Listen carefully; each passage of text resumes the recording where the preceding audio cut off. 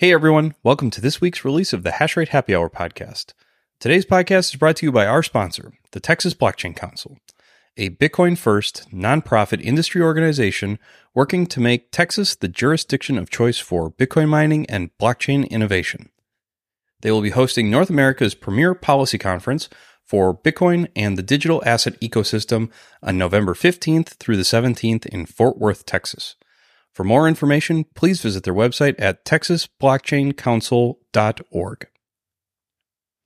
On today's show, my guest is Chris O'Donnell. Chris is the Director of Power and Environmental Strategy at CWP Energy Solutions. CWP aims to help clients optimize revenues and mitigate risks associated with renewable and energy storage investments. They achieve this through services including AI-enabled active asset management, computing infrastructure optimization, battery storage optimization, and price certainty products/project valuation advisory. With a customizable and client-focused approach, CWP Energy Solutions strives to ensure that your portfolio is managed effectively and your assets are protected from market risks. Chris is also coming to this conversation with nearly a decade of power industry trading and business development experience, and so his perspective on how Bitcoin mining is starting to enter the renewable energy scene is an extremely valuable one. During today's show, Chris and I talk about how his company's mandate to build out a renewable energy book was actually what facilitated the move into working with Bitcoin miners. We also talk about how Chris's perspective on the next 2, 5, and 10 years of evolution in the energy industry and how Bitcoin mining will be playing a role in that. We then discuss what the hell the duck curve actually is and how it might be coming for ERCOT and how Bitcoin mining can help smooth that demand curve out. And finally, we wrap up the discussion on what challenges Chris foresees in the convergence of the energy industry and the Bitcoin mining industry in the near future. This was one of my more enjoyable conversations for the show. Chris and I could have easily cracked another beer and recorded a whole nother hour talking about all of this, but we ended up having to wrap it up, and so we most likely will have to record a second episode in the near future. And so with that, please enjoy my conversation with Chris O'Donnell.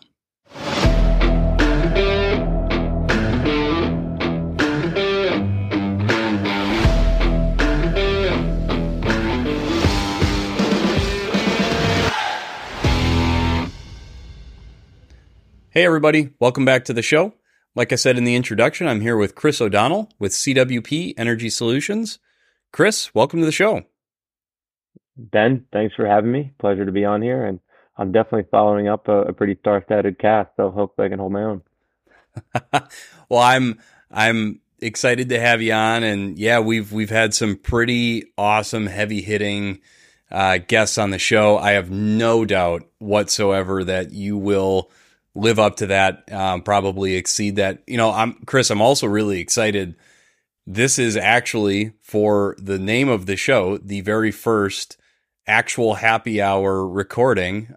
So cheers, virtual cheers for the listeners. We're doing this virtual, and we both have a beer in hand, which is phenomenal and a great way to end the day. So Chris, what I'd love to start with is what I like to do is kind of lay out a background for the audience so that they can better understand where you're coming from and what your experience is. So can you maybe walk us through some of your professional background, what led you to CWP Energy Solutions, and then also, I always love hearing, how did you get into Bitcoin mining? Certainly. Yeah, for me, it's maybe a little bit more of a visual track than others, but my uncle was heavily involved in trading, and I was always very attracted to all the red and green colors and just the chaos. Could just be more the ADD speaking, but in the end, I went to Rutgers. I did finance and economics there, and to me, I always wanted to go into the trading route.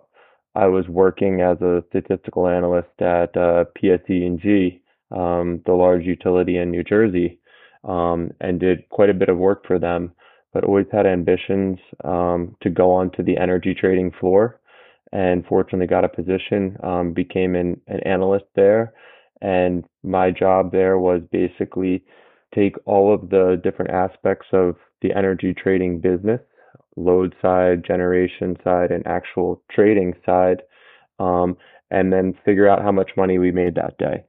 And so that really got me into the weeds of a lot of the ISO tariffs, the regulations of the market, what works, what doesn't go work, and essentially, kept going there, and went on to become one of the 24/7 traders.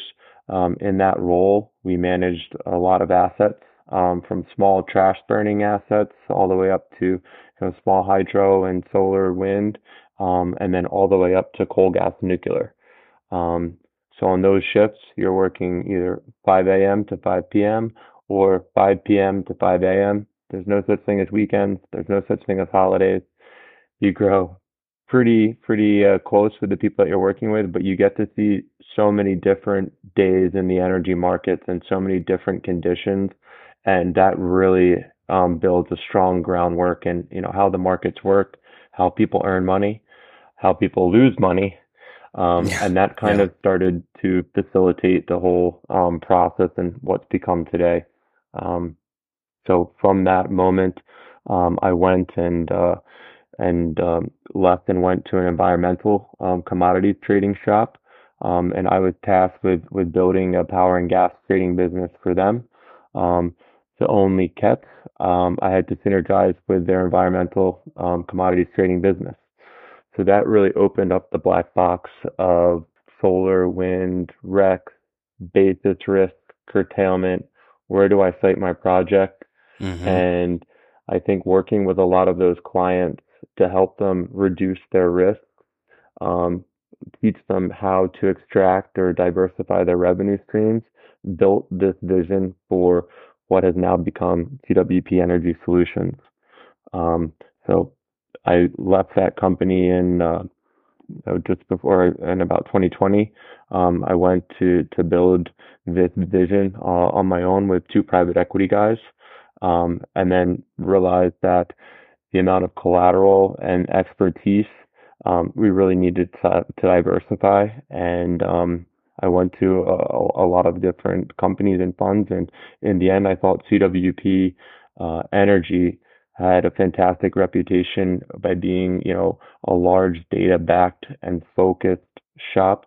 They were extremely qualified at quantitative trading, and I thought they had a lot of the data infrastructure and expertise in-house to really position ourselves well for the grid of the future. And the grid of the future is renewable intermittency, it's decreasing baseload generation, um, and it's increasing volatility severity. And you need a lot of expertise and a lot of backing, both statistically, data wise, but also human touch wise to kind of navigate that. So that's what brought me into CWP, and now I head up the client facing business, which is called CWP Energy Solutions, which I'm sure we'll get into. Yeah, we will. We certainly will. That couple of things in there that are just wild to think about. So it was literally 24/7, 365 trading. That's pretty wild. I'm not in the trading world, so I mean, hearing that is like that's brand new news to me. Yeah, in the end, electricity is 24/7. I think a lot of people are shocked to hear that, but you're sitting on a desk with two or three other guys making decisions that have, 10 to $100 million impact by yourself, and what you start to learn is through mistakes and opportunities very quickly. So, I strongly encourage anyone, and when we're looking to hire people that come from a 24/7 desk background, I think that puts them leaps and bounds ahead of other people that have maybe come from different backgrounds, just due to that kind of strenuous work. Yeah, no, I can absolutely see that. I mean, they've been stress tested to the max. What facilitated Bitcoin and Bitcoin mining into your career path? Because your focus at CWP, or one of the things that you guys are helping ushering in, is Bitcoin mining and really this flexible load. What What got you into that? Great question. Yeah, it certainly wasn't on my career path when you look back at that move in 2020. But I'd say in 2021 is when I helped found CWP Energy Solutions with my boss and CWP Energy's president, Alain Brizois. And the mandate was to focus on building a renewable energy client book and helping augment asset management teams at renewable energy companies to better manage their risk. And it just so happened there was this little event called Winter Storm Uri that happened during that, and that really threw us right into the fire. And we helped several clients that had these fixed shape hedges. So and essentially, if their asset is not generating, they have a net short position in ERCOT, and we help them navigate through all of that chaos that ensued from Winter Storm Uri. And successfully doing that, we had a lot of these clients come and say, "Hey, you guys need to commercialize this business. You know, there's a need in the market. The renewable developers are building projects as fast as they can, and they have some of them have their own internal asset management teams, but they need trading expertise and data to help make those decisions to help manage these risks." And that started to parlay into, hey, can you help me on the long term with my power purchase agreements? Mm. Can you help me? My node has been, in single digits or in negative territory. And we actually had some cheaper wind PPAs that we were looking to find a buyer for. And so I started putting some feelers out there, and miners actually started, reaching out and saying, "Hey, I I know that you guys are focused on managing curtailment risk for wind assets, and we would love to site a mine there." And my whole thought process was like, well, we have this cheap PPA. Would you be willing to buy it? And they're offering higher dollars than anyone else was. And then everything changed right before the Miami Bitcoin conference in 2021. And essentially, gas natural gas prices went through the roof. Yep. Our cheap PPA almost quadrupled in value, and that was no longer on the table to be sold. But we were still managing a lot of curtailment risks, and miners reached out and said, "Hey, we'd love to, partner on some of your client projects. And oh, by the way, do you have any power data? Do you work in, the power space and can help us navigate this?" And I reluctantly got a blessing from our senior leadership to go to the Bitcoin conference in Miami and have the conversations with folks. And the rest is history. I think I'll give a shout out to Cam from Foundry. He comes from an energy background, but we were able to kind of cipher or translate, through that, and started to build a relationship that's well known with Foundry right now, and now we work with several miners, kind of navigating the space and making our power data available, and going from there. Oh, that's fantastic.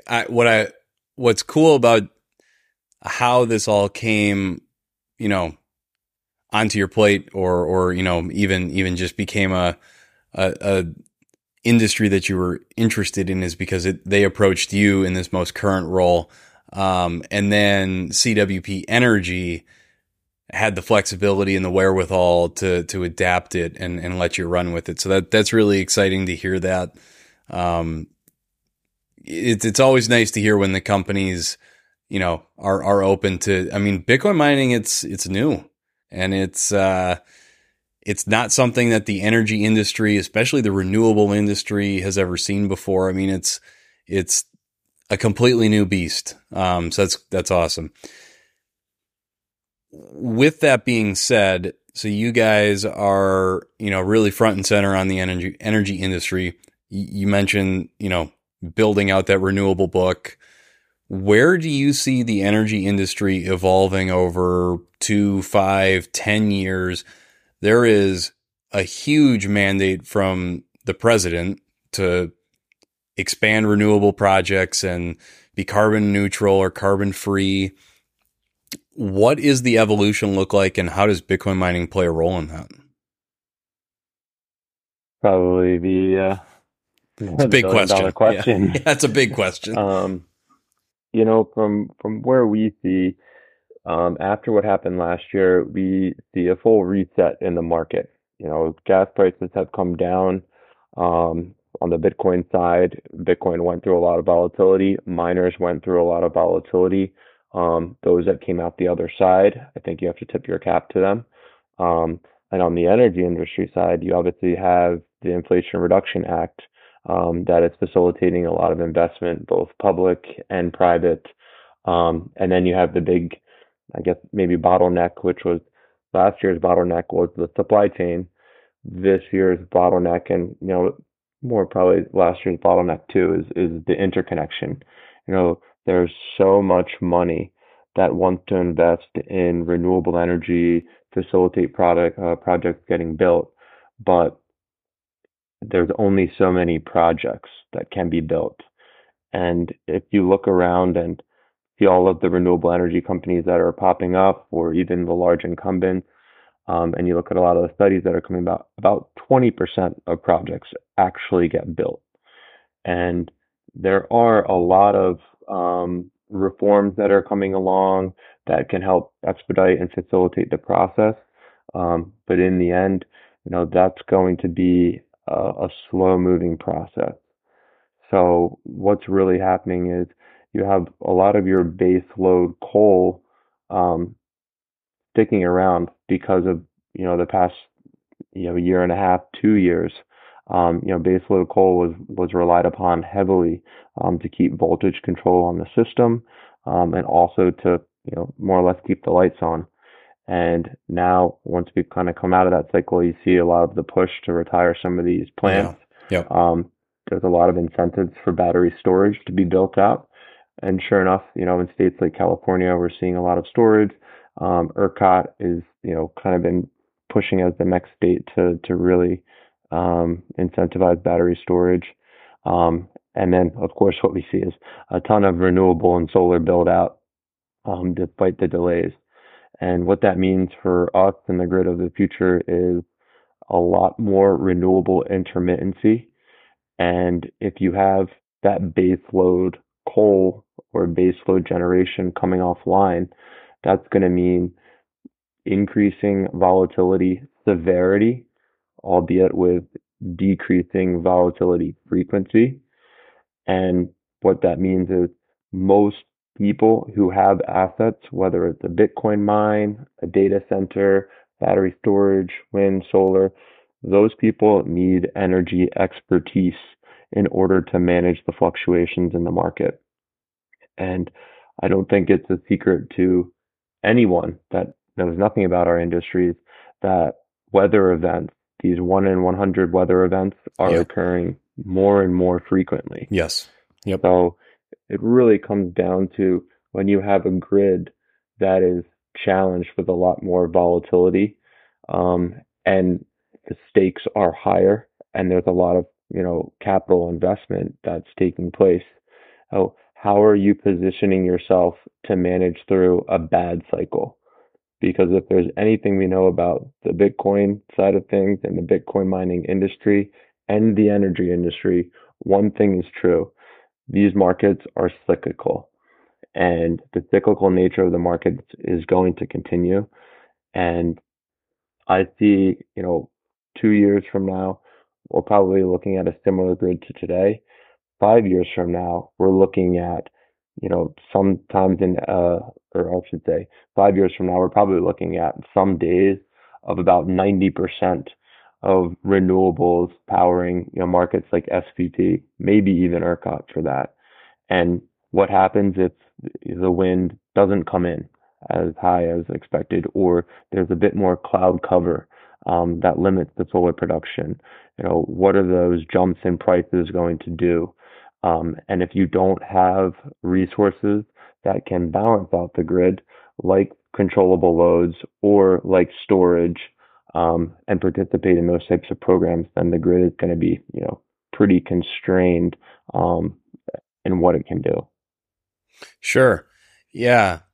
And that all makes sense. So I see what you mean. So, 5 years from now, there's going to be, a lot of those projects coming to completion, renewable projects, that is. And, with those, you're going to have flexible load that enables them to smooth out the ups and downs there. Just quick checking question. That mechanism is Bitcoin mining, keeping peaker plants running smoothly so that they don't have like ups and down fluctuations, and then they come offline when the peaker plant needs to direct their energy to the grid. Is that what you mean by smoothing out that intermittency from renewables? Yeah, I think it's two separate things. I think you bring up a good point there.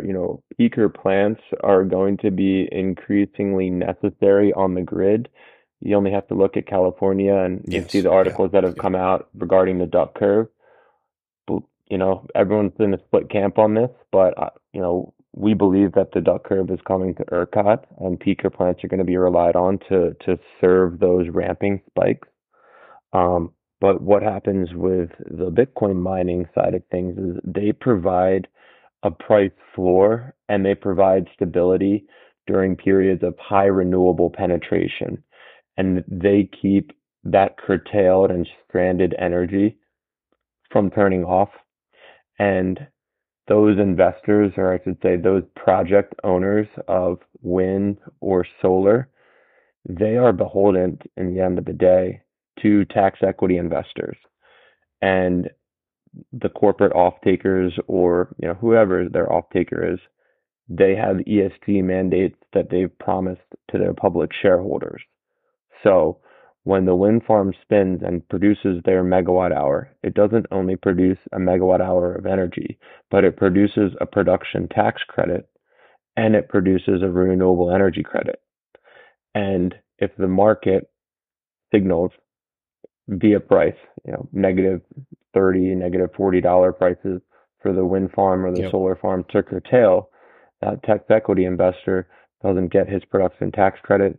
That corporate off taker doesn't get their renewable energy credit. And that starts to put a strain on the whole financing system. And that's something that we look to address financially with our financial hedging and trading and offering strategies to the market. And that's something that Bitcoin mining does from the physical side. It goes into areas and it creates a long-term solution. So if you have wind farm, 1 through 5 in your area, and wind farm 1 has a Bitcoin mine or a data center or some type of controllable load on it, and wind farm 2 through 5 don't, which one is the money going to flow to? And despite anyone's views on Bitcoin mining or Bitcoin in general, all of the financial investors would choose option 1 because that asset can run through curtailment periods, and that asset is going to produce more production tax credit for them, and it's going to be producing more RECs for their off-taker, and that wind farm is going to be able to survive during periods of low gas prices and high wind. And in the end, it's about survival for a lot of these high renewable penetration areas more than it is about revenue. I'm so glad that you brought that up, and I really appreciate you going into that because I think the renewable industry is going to wake up to that in a big way. I know that, I mean, that is what you guys are doing, is you're bringing that solution set to this industry. So I'm excited to see that because I think it's really going to change the narrative around Bitcoin mining's energy use and what it's doing for the renewable sector, and a lot of cool stuff in there. You brought up the duck curve. Chris, I'm from the Midwest. I'm in Minnesota. I don't know what that is. Just hard stop. I'm not even familiar with that. I've heard of it. I'd love for you to give me and the audience what is the duck curve. Yeah, so the duck curve actually does look like a duck, believe it or not. Um, And essentially what it is, and it really started out in California. California incentivized a lot of solar to come online. It's obviously a very attractive state for solar. And basically what happens is, you have your load curve, which, typically looks, like dips through the overnight period as people are sleeping, lights are off, companies are shut down. As people wake up, businesses start running, aluminum smelters start running, processing facilities start going. You have increasing load in the morning, which is I would refer to as a ramp hour. And then during the middle of the day, either the people going out to lunch, in the winter, there's, strong dips, as businesses are kind of running as usual. In the summer, it's more of a, increasing curve. There's, only one, there's two peaks in the winter. There's only one peak in the summer. And essentially what the duck curve is, when you get past that ramping hour at 7, 8, 9 a.m. in the morning, all of the solar comes online Yep. and there's an oversupply in the market and there's not enough demand to soak up all of that solar generation. So what the market starts doing is sending increasingly less price signals. And the price signals don't stop at zero, as some people seem to think. They can go all the way down to severely negative pricing because the market is trying to signal to generators, we do not need your generation. We do not have enough demand for it. And the grid has to remain balanced at 60 hertz frequency. That 60 hertz is when supply of generation equals demand for consumption of electricity. And so the duck curve essentially is saying the market is oversupplied. They're sending negative price signals, signaling the generators to turn down. And then, believe it or not, when the sun goes down, everyone gets home from work. There's a ramping hour in load. The demand for electricity rises, but all of that free renewable generation is coming offline. Therefore, in order to keep up in supply and keep the lights on, you need to start ramping up, like you brought up earlier, gas peaking plants, sometimes even oil plants, anything that can ramp up quickly, which is what battery storage is being brought online to solve and smooth out that curve is what's needed. And we're starting to see that in ERCOT right now too. There is a lot of wind penetration in ERCOT. There's still a lot of base load, but there's still a tremendous amount of solar. And we're starting to see those ramping hours in the morning get increasingly more pricey, and in the evening get increasingly more pricey. So that means the spread between the lowest hours of the day and the highest hours of the day is getting increasingly wider. Yeah. So to summarize the duck curve, you have really high demand for electricity when the sun and the wind is not blowing or shining the strongest. And so you have wicked high demand when there's not a lot of generation, and then not a lot of demand when the generation is peaking. Is that a good way to summarize that? That's a good way to summarize it, yeah. We'll be right back after this message from our sponsor. Support for this episode comes from Sunnyside Digital. Are you ready for the next Bitcoin bull run? Get ahead of the game by building out your Bitcoin mining infrastructure now. Sunnyside Digital is your one-stop shop for everything Bitcoin mining, from transformers and switchgear to racks and miners. With a white glove approach to understanding your needs, they'll provide you with the hardware you need at the most competitive pricing possible. Say goodbye to your sourcing headaches and say hello to Sunnyside Digital. Contact their sales team today at sunnysideinc.ca or via email at sales@sunnysideinc.ca. All right, now back to the show. I appreciate the walkthrough. I genuinely didn't know, I've seen duck curve this, duck curve that. I think I even saw that, Texas went through a pretty crazy little period where everyone in the state of Texas knows what the duck curve is because of it. So thank you for that. I appreciate that. Well, you might get a little bit more out of that because what's happened and what's everyone's silver bullet to save the grid and offset a lot of that transmission infrastructure spend that is needed is battery storage. And we'll get into the controllable load side in a second, but battery storage is supposedly the savior of the grid, and it does have a lot of benefits. But battery storage needs to be financed, and in order to have a financeable asset, you need certain cash flows that are locked in. And so the most liquid hedging mechanism currently is called a top two, bottom two structure, where you're essentially locking in what you think the spread is between the lowest 2 hours, the price spread is between the lowest 2 hours of the day and the highest 2 hours of the day. And that can go anywhere from, $50 to $60 a megawatt hour, in some cases even higher.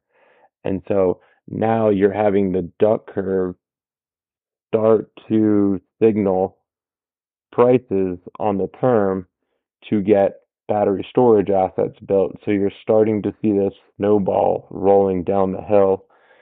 And then you have Bitcoin mining on the opposite side that can't necessarily generate, but it can defer its offtake and sell if it's co-located with a generating resource and sell that generation to the grid, or it can provide ancillary services and really be that flexible load to help balance out the grid instead of incentivizing, investment that may or may not be needed in some areas. Yeah. Yeah. Yeah, Bitcoin mining, I think, is really going to disrupt a lot of the thinking, like you said, around just battery storage in general and all of it. To go back one more time before we move on in the conversation, you had mentioned that interconnection is really the foreseeable bottleneck right now, and then even out to 5 years from now, interconnection is going to be what slows down and really hinders all of this renewable energy getting on and supplying power to people. I have to ask, why is interconnection so slow to be built out? And I'm asking that because I'm thinking about, that it's great for Bitcoin miners right now because they can come in and co-locate on site at these renewable generators and soak up all of this, what would have been negatively priced power. But what is the delay? What takes so long on interconnect build out? Well, you're going to open up Pandora's box Okay. here, but unlike most Pandora box openings, you're going to like this one.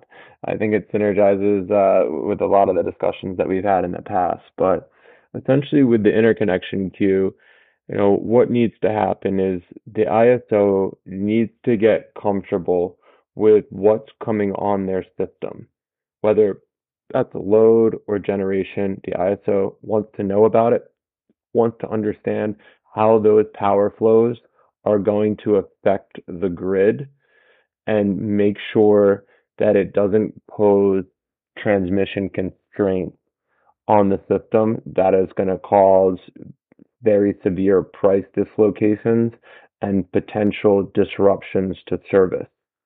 So the interconnection process um, really got bottlenecked because you had so many different incentives, whether they're tax incentives, state subsidies, um, cheap access to capital over the past, 4 or 5 years, Yeah. and then the whole ESG push.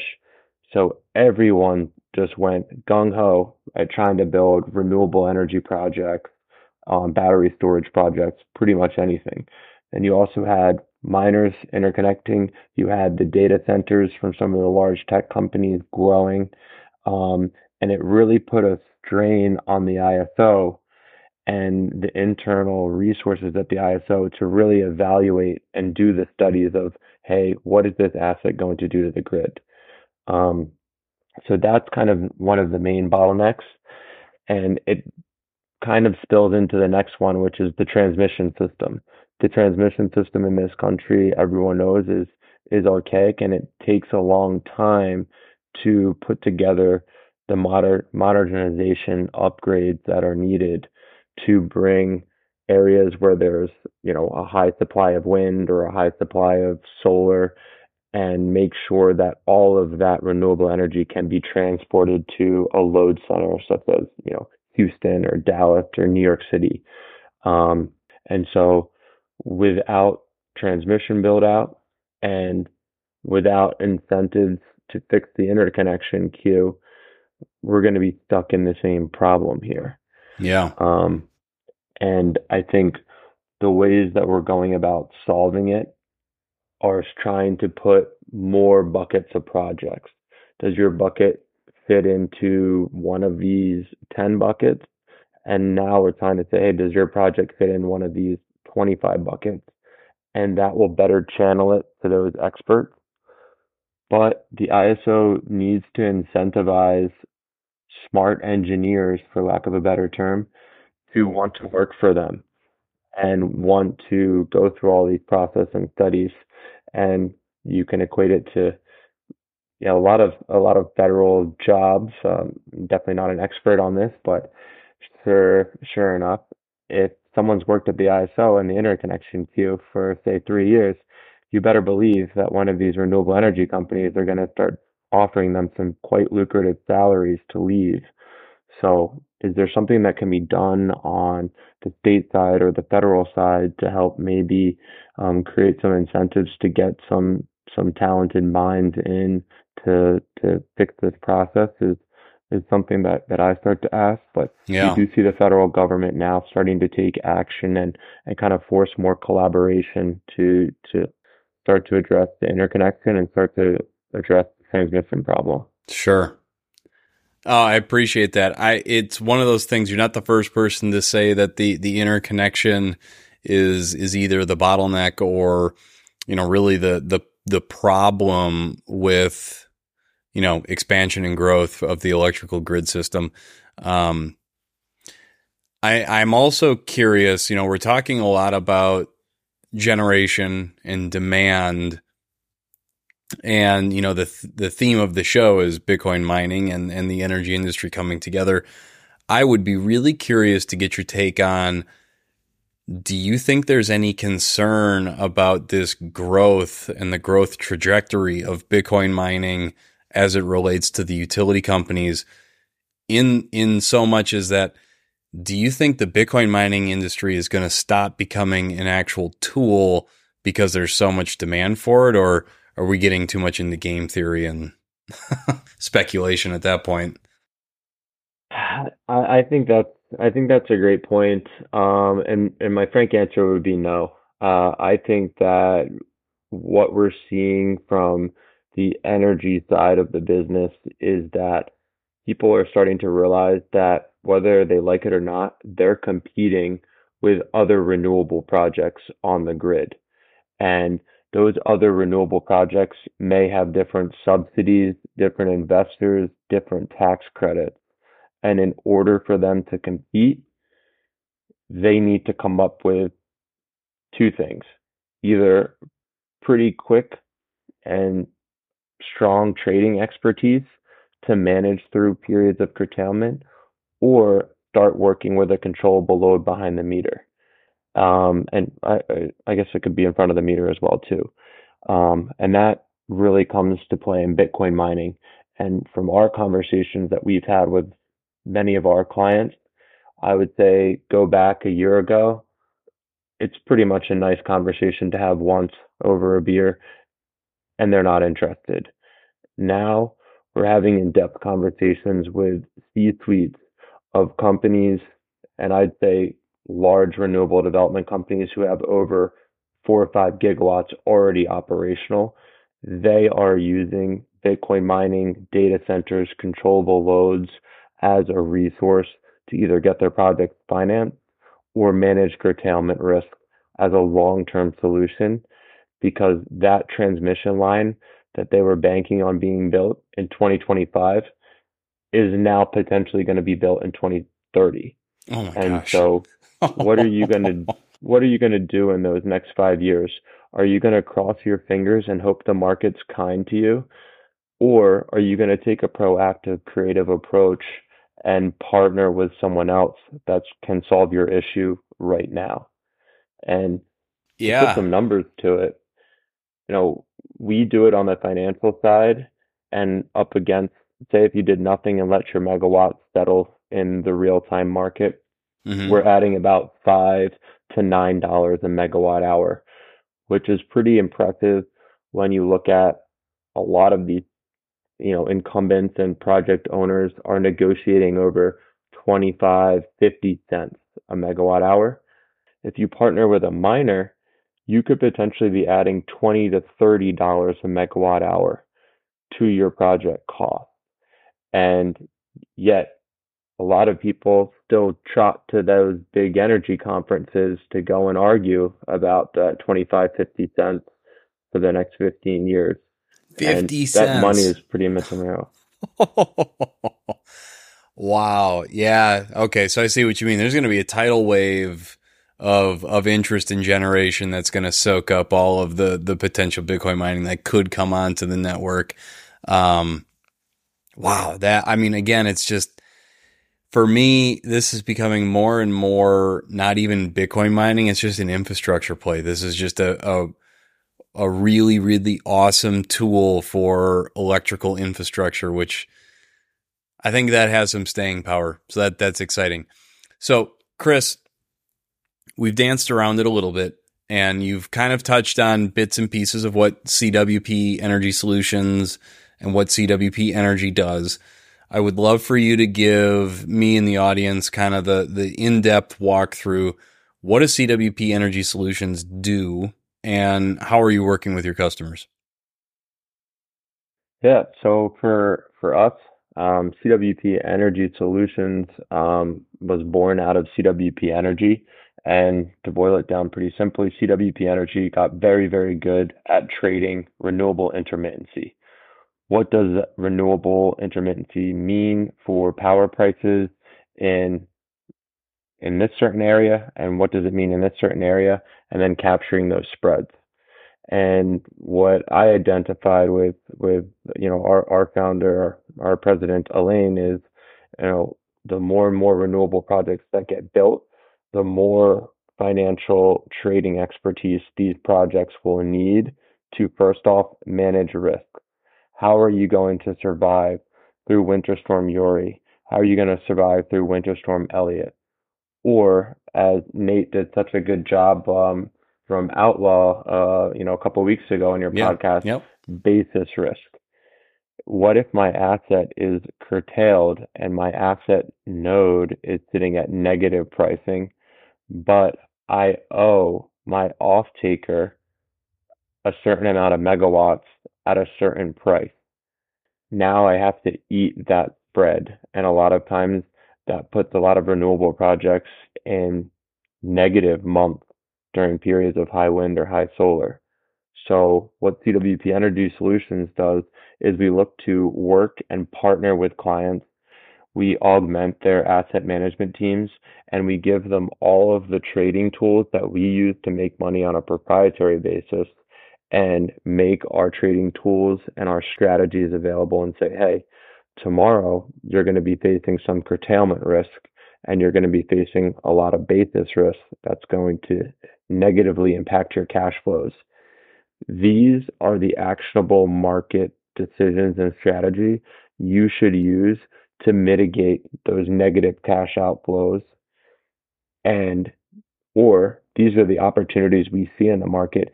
Here's how you capture additional revenue streams to offset those negative cash flows. So in summary, we really look to partner with a lot of renewable project generators that are facing heavy curtailment, or they have other risks that they weren't aware of when they got into the project. And then secondarily, once the risks are addressed, we optimize those projects.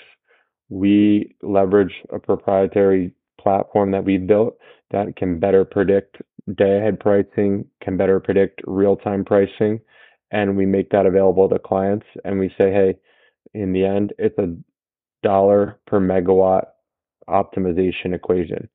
How can a generator sell their power at the highest dollar per megawatt value?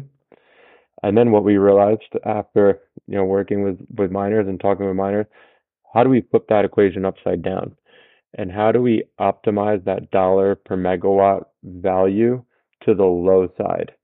As if you're a miner, you're a consumer of electricity, Yep. and the name of the game is how can you procure the cheapest amount of electricity? Yeah. So we work with mining clients that have a variety of contracts, some with the utility, um, some via VP, virtual power purchase agreements, some purchasing from the grid on a daily basis, just as a generator would sell to the grid.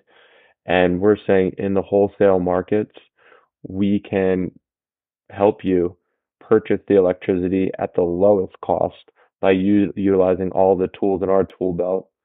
And what we look to do for both on the generation and the load side is kind of scrap the incumbent fee structure, which is dollar per megawatt hour fixed fee structure. If I make you 10 million, if I lose you 10 million, you pay me that fee. Mm-hmm. What we do is say, hey, we'll set the benchmark at whatever you're doing now. If you're a generator, how are you selling your electricity now? That's the benchmark. If you're a load, a Bitcoin mine, how are you procuring your electricity now? We'll set that as the benchmark. And then whatever we add in terms of increasing revenues for generators, we want a percentage of that over the benchmark. And then for miners, the amount that we reduce cost by, we want a percentage of that. That always aligns our financial incentives. It allows us to be transparent and be a partner that's, an actual partner rather than the black box model, which has, kind of plagued our industry for the past 15 years. And so that's kind of how we get involved in everything.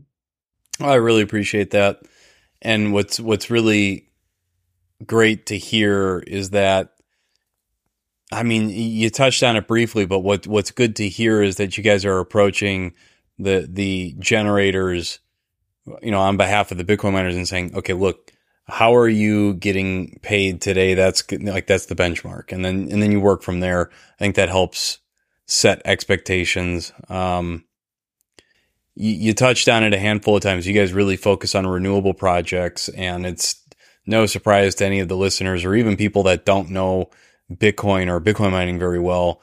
But Bitcoin mining gets a pretty bad rap for things like carbon emission and too much energy usage. And how, if at all, is CWP managing like the narrative around Bitcoin and Bitcoin mining being like producing too much carbon emissions or being too power intensive? How are you guys navigating that conversation? Or do you not even go into that with your renewable generators? Yeah, I think for us, there's two things that Bitcoin mining and the energy industry has in common. Both of them are extremely complex to the regular citizen, and that enables the narrative to be spun relatively easily. Yes. And since people can't understand the complexities of it, it's very easy to write an article or to publish some, study in a silo and say, you know, this is bad, this is good. You can pretty much write that about anything. I think what we look to do is obviously, I think everyone wants to push for a cleaner grid, for a more reliable grid, and to offset carbon emissions. I think what people don't like to talk about is what they don't know, Yeah. about voltage control, about, transmission infrastructure that actually is redundant as opposed to, building a new project just because you're trying to make money on it. And I think by enabling partnerships, we're sharing the same story. And if battery storage can receive tax benefits and tax incentives and be applauded for their flexibility, I think so can controllable loads. And if battery storage can offset the need for an expensive transmission build because it's a flexible resource, so can a controllable load. Mm-hmm. And I think what people need start looking at, and what we focus on with mining clients and renewable energy clients is when you have a new project, if you build five solar projects next to each other, they're just offsetting each other. They're not necessarily offsetting a fossil resource Right. that is needed for potential voltage control and reliability. Um, so we look at it and we run power flow models and say, hey, if you built a mine here, all it's doing is consuming stranded energy and it's providing voltage control to the grid, and it's also providing a flexible resource that participates in ancillary services. And that is not increasing its carbon footprint or increasing the grid's carbon footprint. And so we try and look at it from a more holistic approach. And I think miners, especially of recent, are very, very cognizant and specifically tell us we're not interested in these type of resources. We're mostly focused on this resource. Or hey, we've had grid purchases for 30 or 40% of our power. How can we best offset that? And we don't want to just go and buy the cheapest renewable energy credit on the market. We want to purchase something that's impactful to the communities that we're a part of now. So that's the thought process that's been going on, and I think that thought process is only going to develop and grow into a more productive conversation. Oh, that's fantastic. And what a good narrative. I hope that that narrative can start to spread into the just the general population. You're absolutely right with your opening statement to that question of when people don't get it, they're just going to publish the easiest, clickbaitiest type of article that they can. And unfortunately, that is, to the detriment of Bitcoin mining. So I really hope that the narrative can turn and become, this is going to soak up that renewable energy. It's going to soak up that stranded energy. That's great. So I think, yeah, go ahead. yeah, I mean, I think just as a perfect example for people, at least in our industry, look at when China banned Bitcoin mining and Bitcoin mining came to North America. Look where the Bitcoin mining was built, back in 2017, 18, 19. It was built in high renewable, low load areas, the Dakotas, the Pacific Northwest that had a lot of hydro, in West Texas, and now look at what's happening. You know, I said this in the beginning, but the cyclical nature of the markets is going to start changing that. So the Bitcoin mining is only soaking up stranded energy at the end of the day. And if you have a look at West Texas, there's a lot of wind there. There's a lot of solar. Everyone said, hey, this is the cheapest area to build a mine. Well, this past 2 months, if you look at it, the load zone west price that everyone who has the load settles at Yeah. was $45. Yeah. The liquidly traded area in North Texas that settled at $30. So load zone west was actually the highest priced area. And you saw a lot of mining um, bacon, or I should probably say invest a lot of capex into building big box mining projects. And what we see is you've invested all of this money in there, you're not going anywhere, and a majority of the days you are soaking up stranded electricity. But a miner has to have energy trading expertise to be able to stay online and operating during high priced or moderately high priced days. And I think that that's why we've been so involved in growing in the mining community, is because you're not going to spend tens of millions of dollars and then just shut it down for months at a time just because energy prices are too high. You need active hedging and active management, just like renewable projects need active hedging and active management, just like oil and gas industry uses active hedging and active management to survive during cyclical, unfavorable, conditions in the market. So I think that's what I really want to get across in terms of there's a cyclical nature in our markets, and it's just following where the high penetration of renewables is when it comes to the power markets and making sure you're prepared to capture the good times and survive through the bad times. If so, you're going to be a pretty successful company at the end of the day. Yeah, I completely agree. And what's exciting is people like yourself and CWP Energy Solutions is coming into the Bitcoin mining industry in a big way and really helping with that strategy. And it's going to be really fun to watch the industry mature. And, it's for most people who aren't looking at it the way that we look at it, it's going to be that like, oh my gosh, how did this all happen so quickly? And it's like, well, it's been building up.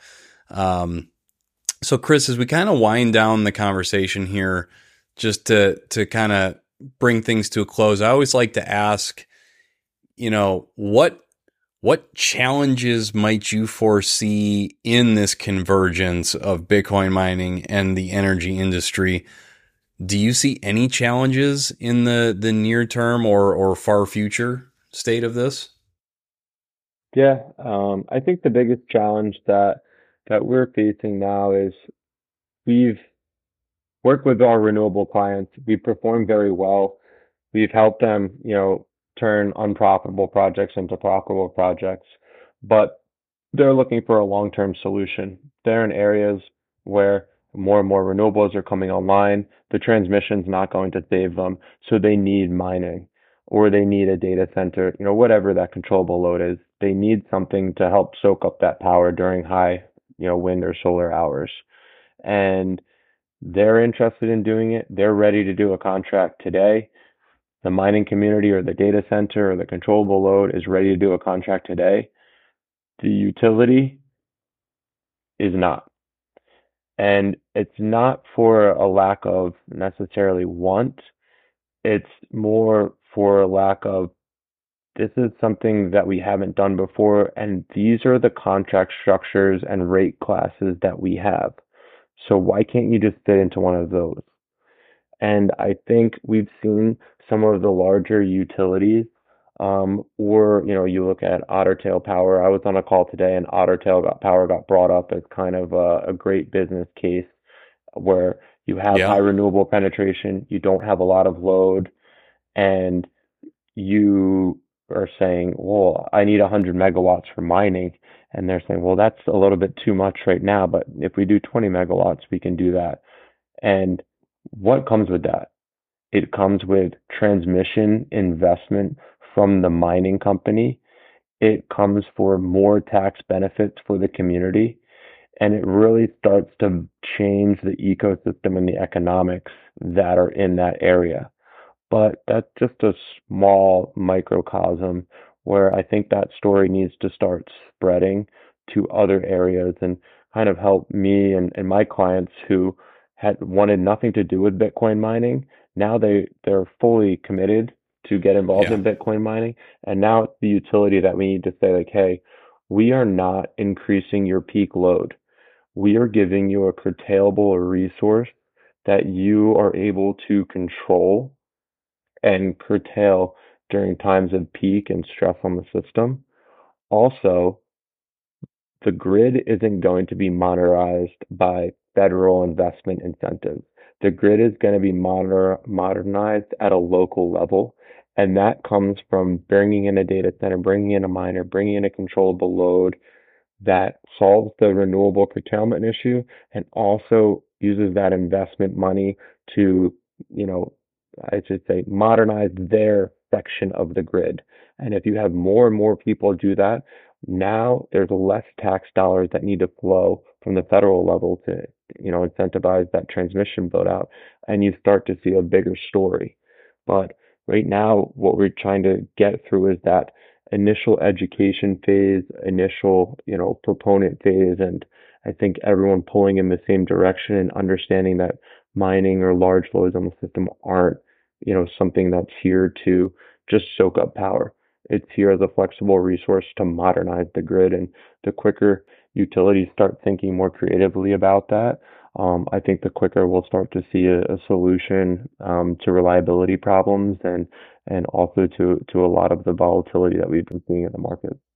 I was really happy to hear that your foreseeable challenge is not like a foundational, fundamental, technical thing with Bitcoin mining, but rather it's an education piece. We can get through education.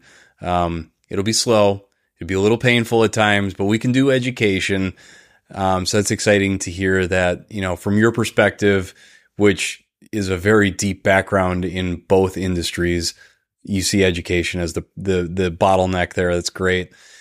Chris, I like to leave room at the end of the show for my guests to give a handoff. I want the utility companies listening and the Bitcoin mining companies listening to be able to get in touch with you and CWP. So please give a handoff for yourself and CWP.